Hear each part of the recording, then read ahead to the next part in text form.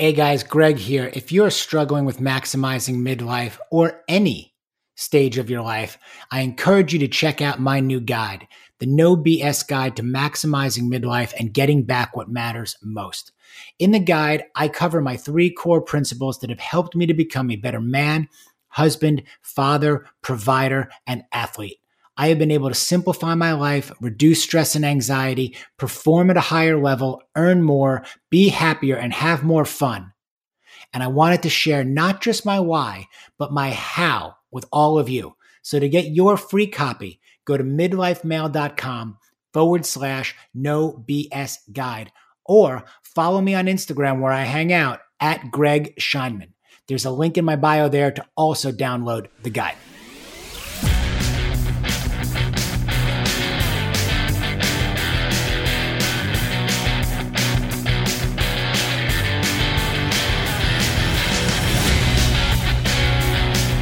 All right, let's do this. It is the Midlife Male Podcast. I am your host, Greg Scheinman. Thank you for being with me this week and every week, as always. Really appreciate it. If you like what you hear, go over to iTunes, subscribe to the Midlife Male Podcast, give us a 5-star review, and let's help build this Midlife Male community into the biggest and best it can possibly be. Before we get into this week's episode, I want to talk to you a little bit about Hyperice, hyperice.com. These guys are the makers of the Hyper Volt, the Viper, the Hypersphere. They've even got a Vibe Tech Pack. I love their products. As a 45-year-old guy who is training as hard as I possibly can, recovery has become paramount to me. So go check out their stuff. It has made a huge difference in my life and in my recovery and in my training, and I cannot speak more highly of them. Go to hyperice.com. Also, it is that time of year again. The D10 Decathlon coming up for me November 3rd. This will be year number 3 that I'll be taking part in the D10. It is an amazing athletic event where we are using our athleticism to raise funds to cure pediatric cancer. This has been going on for more than 10 years. They have raised more than $11 million, and it is a great event taking place in several cities throughout the country. If you feel like you can support me, I would greatly appreciate that. Go over to the d10.com. Just put in Greg Scheinman, and you can make a donation, sponsor my participation, even bet whether I'm going to achieve my goals or not. And 100% of this all goes towards curing pediatric cancer. So thank you so much. All right. That is going to bring us to the podcast today. My very special guest, Joel Thor Neeb. He is the president of Afterburner. He is their expert leadership speaker. He is a former F-15 mission commander for the United States Air Force.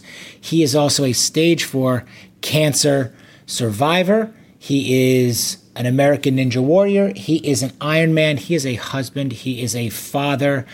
He is quite an incredible human being. So I am really, really honored to have him on the program today. So with that, let's get to it. Joel Thor Neeb on the Midlife Male Podcast.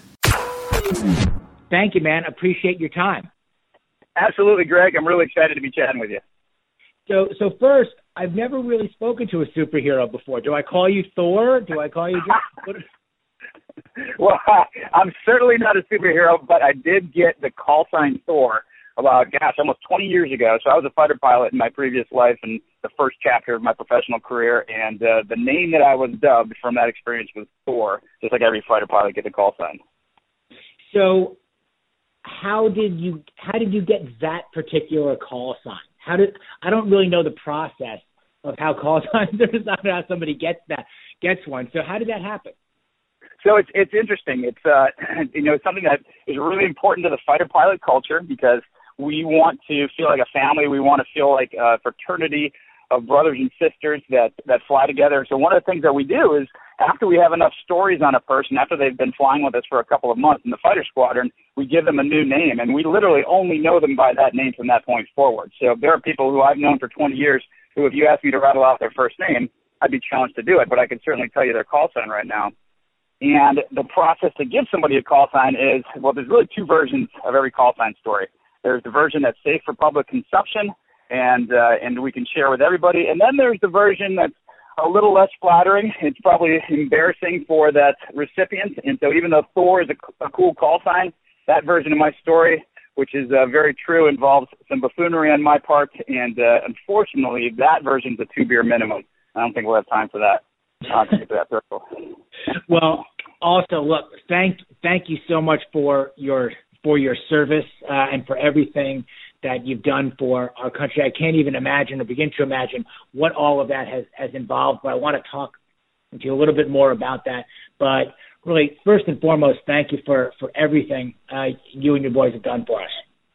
It was my privilege, Greg. So tell me a little bit about your background. Did you come from a military family? How did you get interested and get involved with the military? So not at all. So, my grandfather was in the military. I think just like anybody who grew up during the World War II era, he actually went to West Point, and he was a pilot at a time when it was extremely dangerous to be a pilot. So I have a lot of respect for him for doing that. But that was all around World War II and our country and our allies rising up against evil. And then after that, it completely had no military whatsoever in my background. So for a good 40 years, nobody in my extended family was a part of the military. So I was kind of bucking the trend and going in a different direction by doing this. I felt the calling, and I was accepted to the Air Force Academy, and it looked like a good fit for me, and so that's where I ended up. Did you go into the Air Force thinking you were going to become a pilot, or how did you choose that branch of the military? Good question. So I got into West Point and the Air Force Academy, which are both great service academies. One's for the Army at West Point, and the other one's for the Air Force, of course.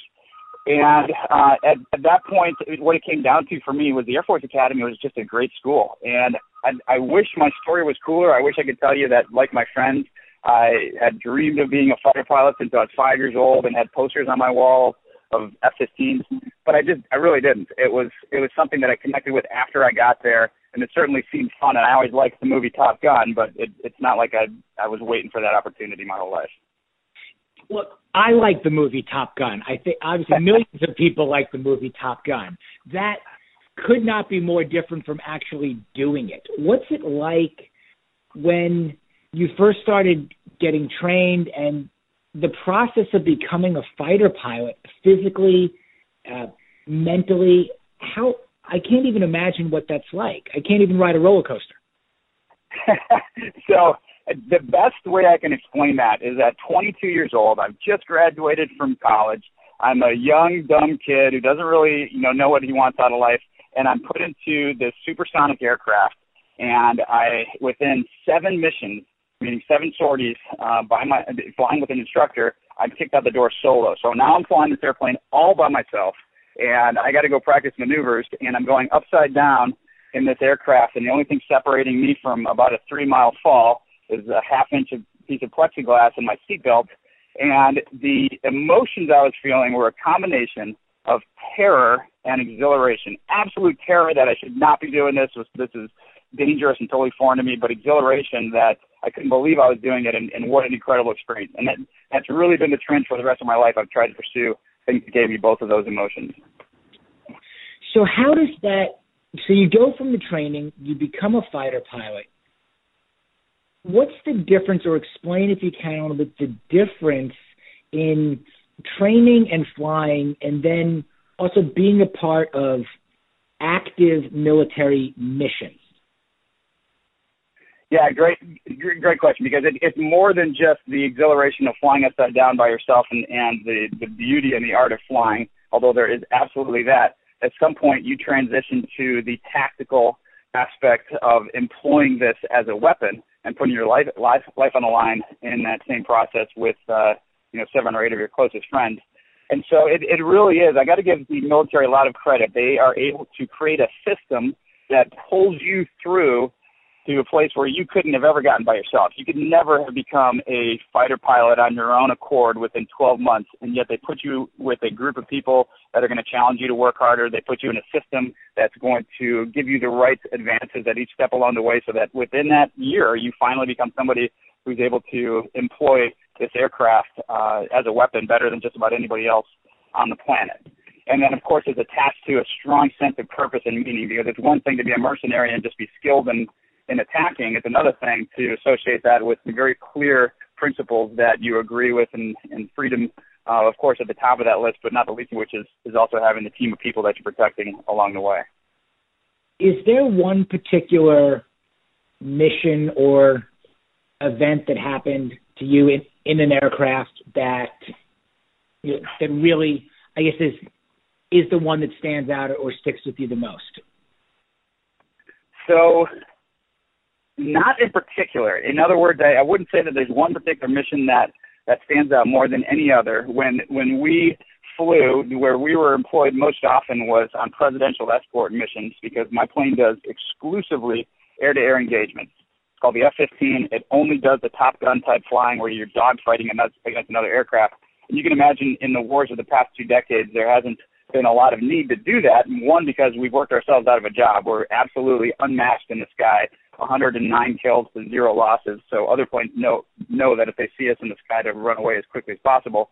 And so in both Iraq and Afghanistan, the F-15 had a very limited presence initially, and nothing after that. And then we were tasked with escorting the president around following that experience. Mm-hmm. How long did you serve that you were active? 14 years, active duty. And what was the decision, or what was involved in the timing to leave the military and move on to the next chapter? So I left the military at a time when nobody does it. At 14 years, I'm basically a tour and a half away, or just 6 short years away from getting a guaranteed annuity, a guaranteed health care for the rest of my life. If you get to 20 years, you can retire from the military and basically get taken care of for the rest of your life from a financial perspective and from a coverages and benefits perspective along the way. The reason I did that is because it's a little bit more of a longer of a story, but at about 10 years into my flying experience, I found out I had stage 4 cancer, and that I was really up for the battle of my life. I thought the battle of my life might happen in an airplane, but it ended up happening in a hospital bed, as I was told I had about a 15% chance to live, and really to expect to live about 18 months. Wow. So at that point, you left the military, and take me through that journey and that experience of fighting and battling cancer. I mean, you're a young guy. You're pretty much an invincible guy, both inside and outside the aircraft. How did you deal with that? How did you approach dealing with cancer? It was an absolute punch in the gut. It could not have come out of left field any more than it did. I was in great shape. I was in great health. I was auditioning to be one of the next Thunderbirds. It was in the application process to join the Air Force Thunderbirds like the Blue Angels and go travel around the world doing aerial demonstrations. And so that's the best of the best, the fittest of the fit in the military. And I looked at the parts. And then found out that I had this giant tumor growing inside my abdomen, and it spread to other places, hence the stage 4 piece of it. And it just totally took me out of commission for a month. I was very bitter. I was, all the emotions that you'd expect to have with young kids, 1 and a 3-year-old, and a young wife who I was about to abandon in death, to handle all this on her own. Wow, that's unbelievable to deal with. I know we talked a little bit briefly that, my father had cancer, passed away at 47, and my brothers and I, who are both younger than I, went through that experience of multiple years of him with cancer. Unfortunately, did not beat it. You did go on and beat it. I guess, how was there anything you attribute that to, or what was your approach? Did you apply your military training, your education, what was your mental and physical approach to working towards beating the cancer? And if there's a way, do you attribute it to anything? Yeah, great question. So, I get this question a lot, and I'm very active in the cancer fighting world and in having conversations with people that are newly diagnosed. And they always want to know, what's the perfect diet? What's the perfect fitness regimen? How did you survive stage 4 at? I want to do what you did to be a part of the 15% that lived. And I always hesitate with my answer because, I don't know for a fact what I did. And a lot of it could have been luck. But at the end of the day, I'll tell you this. I sat in a room, got chemotherapy with a lot of other people. And unfortunately, at the end of that experience, there were people that didn't make it through that. And some of those were the most optimistic people that you could ever meet. And they were going to fight it, and they were going to beat it, and they put everything behind it, and nothing was going to stop them, and yet it just wasn't enough. And so you can't will yourself out of a cancer battle, which is probably not a surprise to anybody. But I'll tell you this was my revelation. The people that I saw that had given up already, that would show up to these chemo treatments and were just despondent, and they just had no hope, that person almost guaranteed themselves that they wouldn't win that battle. And that was an eye-opener for me to see that you couldn't will yourself out of the situation, but you could certainly lose hope, and your body would follow. Let me backtrack just a little bit. You said you looked the part, you felt the part, you were in elite-level condition, and only when you did find out you had cancer, it was stage 4 cancer and a large tumor. How do you feel, was that missed? I would assume you also get physicals, constantly, and I'm asking even myself, how does that get missed, or how does that get found, I guess, for somebody like yourself or anyone? Right. So it was missed, but to the credit of the doctors that I worked with, some of whom are my best friends in the world now, I actually have the doctor who initially diagnosed me coming over this weekend for the long weekend to hang out with our family. We've got one of our closest friends in the world is these group of people, this family now. But if you're in the medical community, they say that you're looking for zebras among the horses. And anybody in the medical community will know what that means, because they teach you that you're going to spend a long time dealing with horses that are just really boring diagnoses, and it's going to be flu over here and, a sprained knee over there, and it's just the same thing over and over again. Once in a while, you're going to see that animal that's totally different to that zebra, and you got to be on your guard waiting for it, because you never know when that's going to happen. It's not going to present itself like a zebra until you really run all the tests. I'm the zebra. I'm the one who had the 1 in a million random weird cancer that nobody expects it to be. So when I show up in great health and I tell them, which I did for about 9 months, hey, I got this weird pain over here. It's like a 2 on a scale of 1 to 10. It happens when I'm pulling G's in the aircraft. I can just kind of feel something funky. And they said what they should have said, which is, you're working out too hard. Slow down and watch what you're eating. All the things that make sense when you're dealing with horses. But I was a zebra, and it took them a while to identify that. Mm-hmm. You mentioned at the time also that you were married and you had young children. How long had you been married at the time? So this occurred in 2010. I was married in 2004, so about 6 years. And you also not only have had to deal with your own cancer journey, but with one of your children as well. Is that accurate? Yeah, and this is the part that is almost just unbelievable to consider, but at the exact same time, we were monitoring this spot on my son's lung. So I said I had a 1 and 3-year-old. In 2009 time frame, about halfway through the year, we discovered, incidentally, this spot on my 3-year-old's lung. They did an X-ray to look at his intestines because he had a tummy ache, just one of those benign problems that kids always have, and they were looking at making sure he didn't have a blockage. It was just a really conservative approach to it, and they happened to catch his lungs in this X-ray, and they saw this spot on there that they really didn't like. And so we were monitoring that before we knew anything about my cancer. We spent months monitoring my son, and that was our big hand-wringing concern, that he had something to worry about. And, unbelievably, at the same time, we find out that I have this tumor, and then I literally walk out of that doctor's office to meet my wife, who's leaving the doctor's office from across the hall in this hospital, to tell me that the tumor has grown in my son's chest. And so we were both under the knife. We need to remove, 10 inches of intestines and all sorts of other stuff. And for him to have most of his left lung removed, within about 3 weeks of each other. Wow. And I have two boys, and just thinking about this, and hearing it, and as I said, having watched and been around my father when he was going through his treatments and dealing with cancer, it's heartbreaking and it's overwhelming to imagine what that must be like, both for you, dealing with it yourself and as a father, but also for the rest of your family and your wife. How did you guys deal with that? Spiritually, emotionally, physically? Are you particularly religious people? I mean, what was going through your heads? Yeah, so we've always been religious. We've always been, we're a Christian family, but if we're being honest about it, it was going through the motions, mostly because you're invincible. I was a fighter pilot. We had young kids. We had all of our dreams coming true. We were living the idyllic life. And so for us to, we were very thankful for that. And so in the context of our gratitude, we were religious. But we really hadn't thought about this in terms of that life is going to come to an end, that there's something more important than the existence that we're seeing on a day-to-day basis. And now we're faced with that in a very real way. We're faced with the fact that I'll probably be gone within the next year and a half, and possibly my son as well.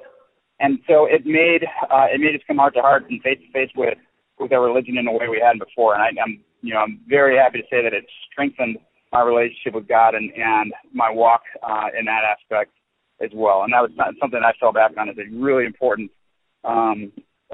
foundation from that point forward, and it kept. And then the other thing, go ahead. No, go on. Go ahead. I was going to say, the other piece of it that I just have to give so much credit to my wife. I always joke that she was the type of person before this that would have a fit and be upset if her purse spilled, or some of these really benign things that happen to you. And here she is now, taking care of her husband in the ICU, who's had major surgery, walking across the hall in a couple of weeks, and taking care of her son, who can't even take painkillers because all they give you when you're a kid is Motrin. They don't give you the good stuff so that you can actually not feel the pain. So he's dealing with this massive surgery and in so much pain, and she was just a rock. She stepped up in ways that I never would have guessed in the past. And it just goes to show you what we're capable of and how we can rise to the occasion on these circumstances. I got to give her all the credit in the world for just, even being stronger than me in this circumstance. And you speak about it, you articulate it so with so much positivity and so much passion. How are you and your son now? Everything okay? Yeah, we are both 100% fine. He's, minus most of his lung, and I'm minus some parts, and I have definitely some residual scars, both physically and emotionally, from an experience like that, as you can imagine. But given all of that stress, one of the things that really that I took away from this experience, and probably what the life-changing thing for me, is that we don't get to decide whether or not we carry those scars. We just do. I can't decide not to have the pain and the scars physically and the scars emotionally from all of that trauma, and I have nightmares about it and everything you could expect, and so does my son, and so does my wife.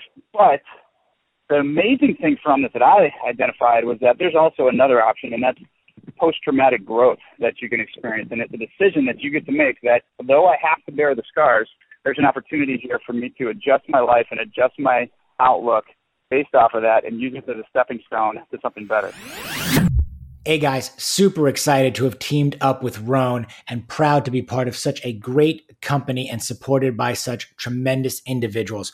Rhone's mission is to inspire one another in the pursuit of progress. Rhone is clothing made for men, and simply put, Rhone works for me, my family, and my lifestyle. They produce clothing that brings together a seamless integration of fit, form, and function. Clothing made for everything from the gym to the office. I am in the joggers constantly.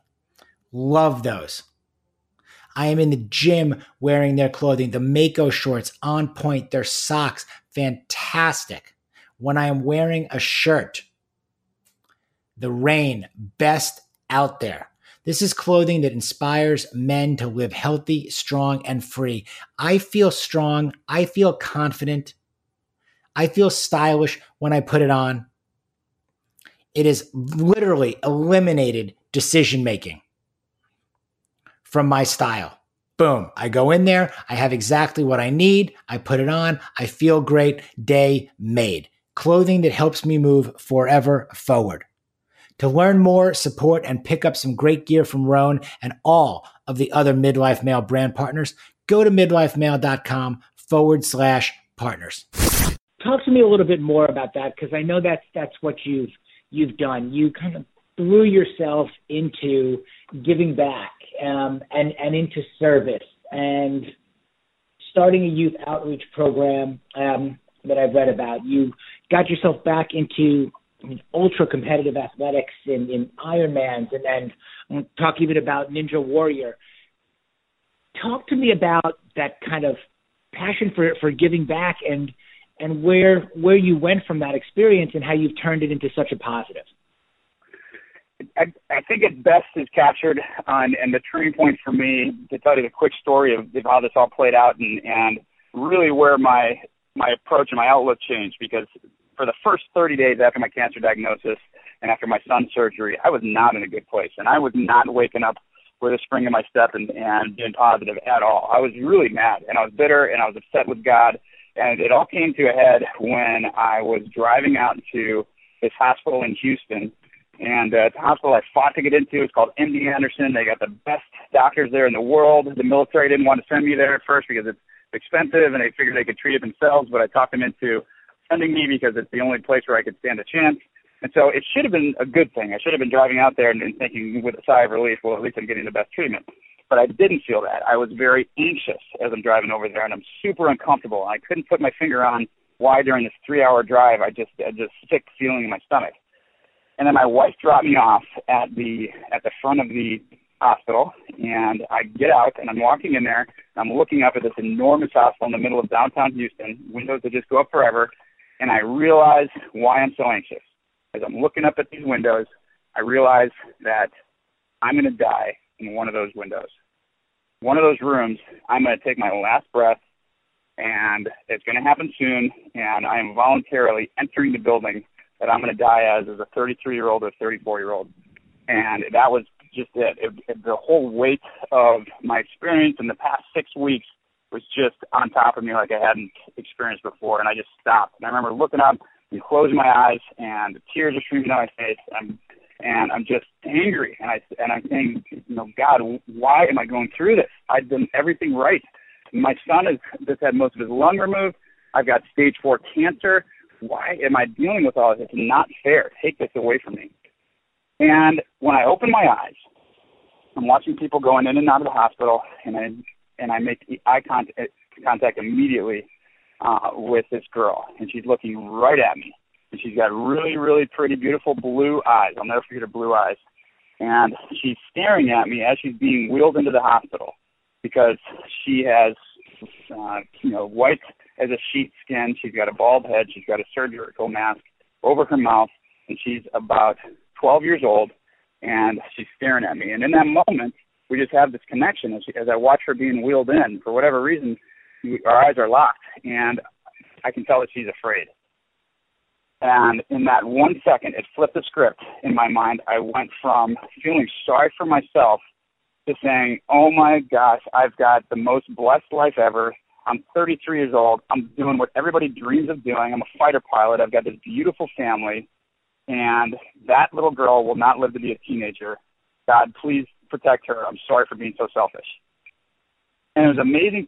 It was amazing to me that in that moment, my entire outlook flipped, and my entire concern was for this other person and off of myself. And I realized that, I'm going to decide to not feel sorry for myself. Whatever takes place, I'll probably die.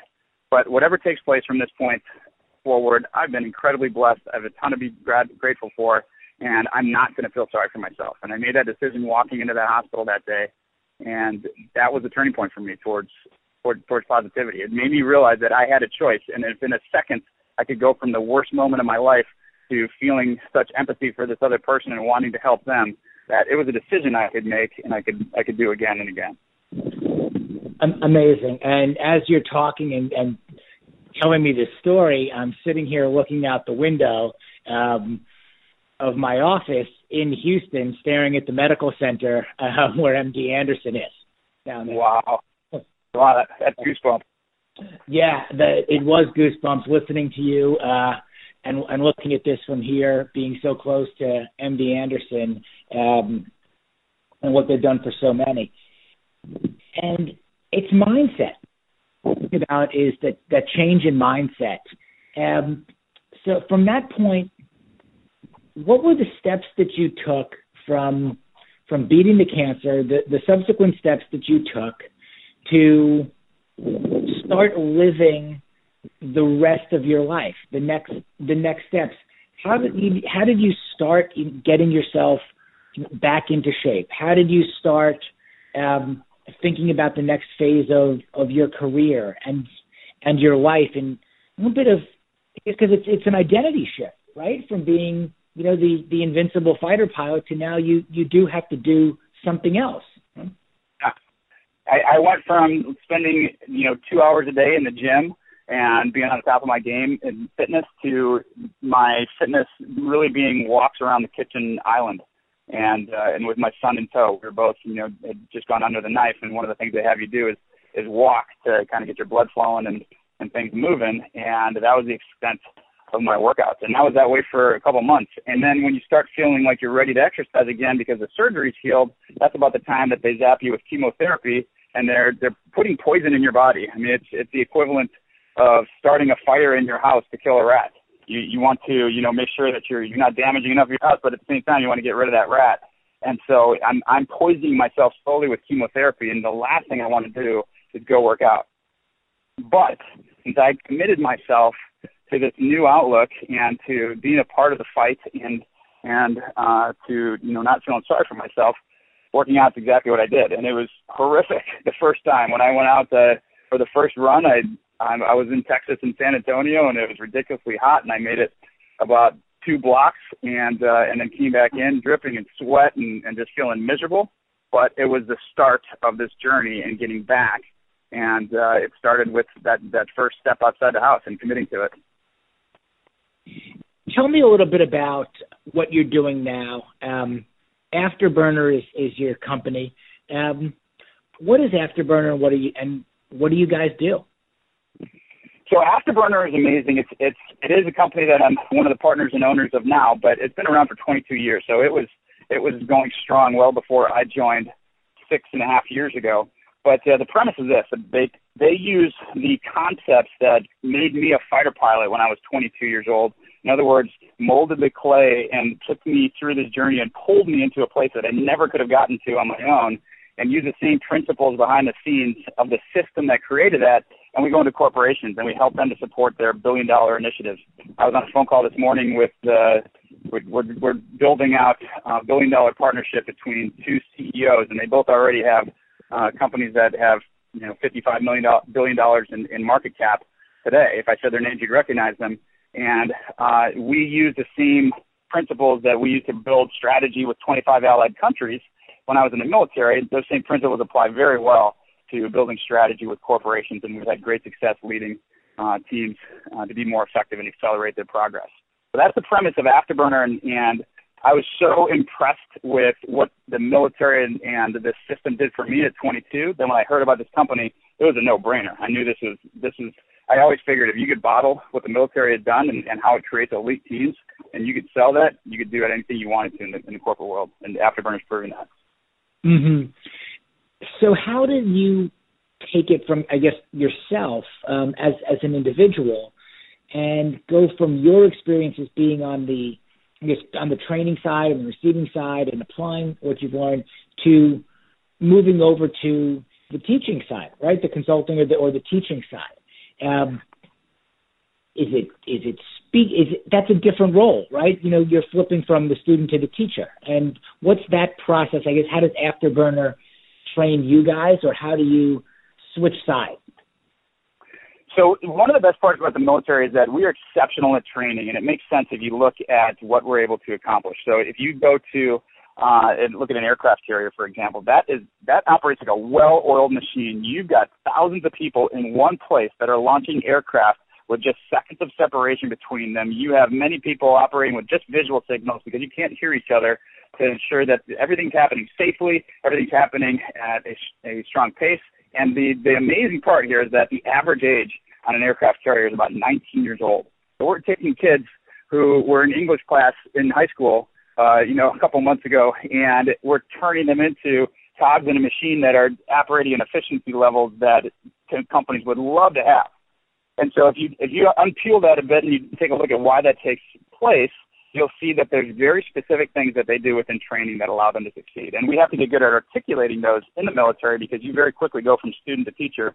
Because as you can imagine, if the 19-year-old is the student, then the 21-year-old is the teacher. And so I was an instructor at, I learned to fly at 22 years old. I was an instructor at 23 and a half years old, which is a great time to go from driving cars to breaking the sound barrier in an airplane all across the world and teaching others how to do it. But the system is such that it breaks it down in ways that allows you to teach it. What's a typical day for you like now? Do you have a morning routine, a daily routine? What's Thor's day like? Very much regimented in my morning routine, and I think I borrow that from a lot of the great mentors and leaders that I know. I climbed Mount Kilimanjaro with Pat Gelsinger, the CEO of VMware, over the summer, and that's a $60 billion market cap tech company, which is just cutting edge as it can be. And one of the things I learned from watching him over the past couple of years is that the first 3 hours of your day is where you win the day. And when I talk to the leaders behind the scenes that are the most successful, they're not waking up at 6:30 and getting into the meeting at 7:30 and looking fresh and ready to go. They're really up at 4:30. They're at the gym, taking care of their bodies first. They're doing meditative time, whether that's getting into the Bible or doing with the app Headcase or whatever. Doing something that allows you to be focused on nothing else and remove the noise from the rest of your world and focus on something spiritual for a while. And just having that set myself up for success, those early wins before the rest of the world is even up, that are the launch pad for great things as a team for the rest of the day. So I'll pause there. That's really what my regimented first couple hours look like, and the rest of the day is, it's all over the place depending on the week. So you travel a lot for work now. Yep. Do you fly yourself? On occasion we do, and my CEO would love it if we'd fly ourselves more, because he just thinks that would be, just a really cool story and great and fun to do. But you know what? I've overflown my passion for flying. So that's the equivalent of saying, would you rather rent a car or just take taxis when you get to Vegas? And most of us would say, if I just get the choice, I'm going to take a taxi the entire time. That's how I feel about flying. I love it. I'll still take the controls and move it around a little bit and have a good time in the plane. And we have a company plane to do that. But at the end of the day, I'm going to let somebody else fly if they're more excited about it. Gotcha. So you decided, or you tried out for American Ninja Warrior, and you did it. Where did that come from? What made you do that? So once again, that goes back to my pursuit of things that both terrify me and exhilarate me. And so whether that's doing that in an airplane at 22 years old, or leaving the military and jumping into the corporate world where I had no business, talking to corporate leaders initially, and I had to learn how to do that, or doing an Ironman or doing Ninja Warrior, I'm always looking for something that's outside of my comfort zone, because I know that nothing worth pursuing is already inside my comfort zone. The growth is going to take place outside of that. And so for Ninja Warrior, that absolutely was firmly planted outside my comfort zone. I can always bench press a lot and I can run well, but in terms of gymnastic skills and being able to throw my body around, which is almost 200 pounds, from bar to bar, no way. And I would go to these training sessions and when I was getting ready for Ninja Warrior, and I'd be with these kids that are 20 years old and they were gymnasts their whole lives, and they're just flipping around and doing these amazing things, and they look like nothing. I mean, they're super skinny. They probably look at the stereotypical soccer player that is just really fit but not much muscle on them, and they're just doing amazing things. And so I had to totally transform my body to compete on this and to be ready and to be accepted into the competition. And what made you choose that? Was it something you're just sitting around watching on TV saying that's what I want to do? I want to try that. So I always loved the show. And even when I was going through chemo treatments, I'll never forget, I watched Ninja Warrior back then it was on G4, the channel. And my son and I just loved it. And so it was a really nice bookend to the story that had started with cancer, and to be able to put the exclamation point on this entire cancer experience that we had. For what we watched during recovery, as the extent of what we could do at that point was walking around the kitchen, to finally find myself on TV and competing at this level was a dream come true to be able to tell that story. What's your perspective on how you're living right now with all of your experiences? Do you pay particular attention to your diet or your nutrition, or do you say I'm eating what I want to eat, because I've gone through everything? Or what's your perspective, I guess, on how you're living, risks that you take, and just having been through everything you have? For what would you say to other guys out there? Yeah, I do pay attention to it. There's a school of thought where you'd wonder, being so close to death and basically being 18 months away from it, wouldn't you just throw caution to the wind and now go, just be a hedonistic person and just do whatever the heck you wanted because life is short and why bother? And that's the opposite of the takeaway that I had personally. I really subscribe to, I think it was Les Brown that says that if you do what is hard, your life will be easy. If you do what is easy, your life will be hard. And I believe that, I'm not so disciplined about my eating that you're never going to see a cookie in my hand, but I want to do what's hard. I want to be disciplined about it so that I can have access to the really cool, fun things like Ninja Warrior and Ironman and climbing Mount Kilimanjaro, the fun parts of life that to me are worth a lot more in the experience than the taste of that cake, or, having alcohol or whatever else that you could throw in there. And trust me, I'm not so disciplined that you wouldn't ever see me with a beer in my hand. But at the end of the day, I care more about having experiences that matter rather than an immediate sugar rush. Sure. What type of father are you? Intense. So, I'm a fast talker in this conversation. I'm very specific about what I want out of life. And so if you're talking to my kiddos right now, they'd say, Dad's a little exhausting. That we have very specific physical activity that we go through. My kids have heard 1,000 times, work hard, play hard, because that's my motto.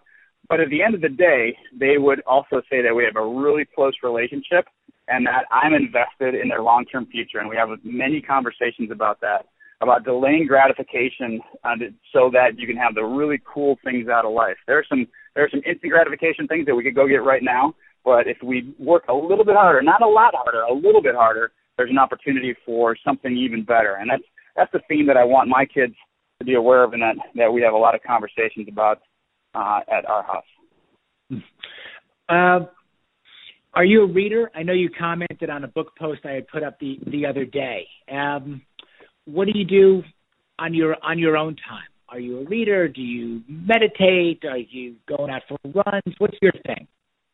I'm a voracious reader. I read at least a book a week, and that's because I'm a lifetime learner. And one of the things I took away from my experience as I transitioned from being a fighter pilot to the corporate world was how little I knew about the corporate world and how large the gap was between my military experience and the corporate one. And if ever I was going to be credible and really earn the opportunity to go sit down with these CEOs and guide them, I needed to first be able to speak their language and understand it deeply, better than they did even, and that requires me to be in the books constantly. But I love it. It's not a chore. It's, I love the fact that every time I'm reading, I'm honing my game. I'm a growth state mentality person, not fixed state, which means I'm always looking to take my game up to another level and compete at a higher plane. What's next? What are the goals you have? What are you working on and working towards right now? So I've had the great pleasure of doing some amazing things personally for my physical goals with the Ironman first and Ninja Warrior. I did a physique competition in there as well, climbing Mount Kilimanjaro. And now what I'm focusing on is taking the spotlight off of me and helping others to realize some of those goals. So as a company at Afterburner, we are sponsoring some obstacle course events. We are sponsoring fitness competitions and really looking to scale the experiences that I've been fortunate to be a part of to a group of people and take a team on a journey along the way. It's great. With that, is it a conscious move into more of health and wellness? Is it a strategic kind of initiative of this kind of combination, it sounds like, of passion between kind of the personal and the professional? Is that right? It's a holistic approach at the end of the day, Greg, and here's what I mean by that. If you were to have this entire conversation about how to make your sales team better, I would talk with just as much passion about that corporate transformation that you're looking to make. And the reason is because there is no one area that I want to completely define my life. And just like the CEOs and the leaders that I most admire, they're great corporate leaders, but at the same time, they're up between the hours of 4 and 6 and honing their bodies as well. And so I also know people who are burning themselves out and who are terribly out of shape at 45 years old because they've only focused on the corporate part. So health and wellness is one critical piece to the overall puzzle that I'm looking to create for just an incredible life now that I've gotten a second chance. Yep, and I think that's a huge point right there, that one of the things I tend to talk about, or that comes up a lot with almost everybody, guys that I'm talking about, particularly as we're in this midlife male category, is balance, what you've just touched on. The finding the balance in all areas of your life, family and finance and fitness and health, and trying to figure out how to make that second half or that next phase of your life the best that it can be, and certainly, even better than the first, and use and apply these lessons and experiences that we've had. If there was one thing, or it could be a couple of things, that you could, piece of advice or things that you would want to convey to guys that are in that stage or in our stage of life, if I was bringing you in to consult or to talk to me or a group of people, what are the key things that either we're missing or as guys, or that you've seen, or that we should be thinking about a little bit more? So I challenge the word balance, and because balance to me implies that we are conceding something. In other words, if I'm going to balance things out at zero sum, I got to take away a little bit from my corporate pursuits to add a little bit to my family, take a little bit away from my fitness one day to add a little bit to my academic development, my intellectual development. And I don't see it as balance. I see it as harmony. And here's what the difference is from my perspective. It's not that we're giving anything up. It's that we are putting things in the right category and adding the right pieces together so that 1 + 1 doesn't equal 2. 1 + 1 actually equals 3. Harmony is when notes are played together and they sound better than the individual notes ever could. And I believe when you strike that right harmony in your life, it's not that you're giving anything up. It's that you're creating and opening the door to incredible new opportunities that would never have existed if you didn't have if you didn't prioritize those things as they needed to be. As opposed to that leader that I know I'm picturing him right now that's out of shape, that's driving a $2 billion business and is a great guy, but he's burned out and he does not have that harmony. And he's going to be able to do this for maybe 5 more years before he has a heart attack or dies. And that's just it afterwards. So it's balance is giving up, harmony is getting more. And that's what I would give to folks that are listening, that it's about striking that harmony with your life, between your family, between your rest.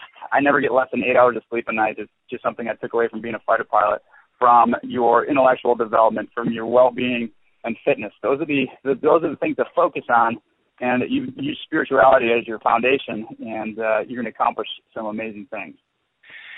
I love that. And the shift now to bringing that word to the forefront of harmony versus balance.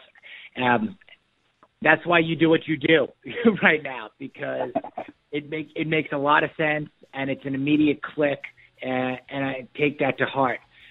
I want to thank you for your time. I really, really enjoyed this, and it was looking forward to it, and in every area, in every aspect, completely over-delivered. So, Joel, Thor, Nev, thank you so much for giving me your time on a Friday afternoon to just let me in to learn a little bit more about you and into your life and your world. And I think it's great stuff. And I wish you and your family all of the best. And thanks for doing this for everybody out there. My pleasure, Greg. And I'm a huge fan of what you're doing for the community as well. One of my favorite quotes is that the mass of men lead lives of quiet desperation, from Thoreau. And I think that's true. I think a lot of people are struggling out there. They're struggling to find that harmony. They're struggling to find that sense of purpose at our age. And you're the beacon in the storm that's allowing that to take place with some great examples, and appreciate that outreach. Thank you so much for listening to this week's episode of the Midlife Male Podcast. Please leave us that 5-star rating, that positive review. If you want to reach out to me, greg@midlifemale.com. Let me know what you think. Comments, questions I should ask, men we should have on the show. Subscribe to the newsletter at gregscheinman.com. And let's go. I'll see you next week.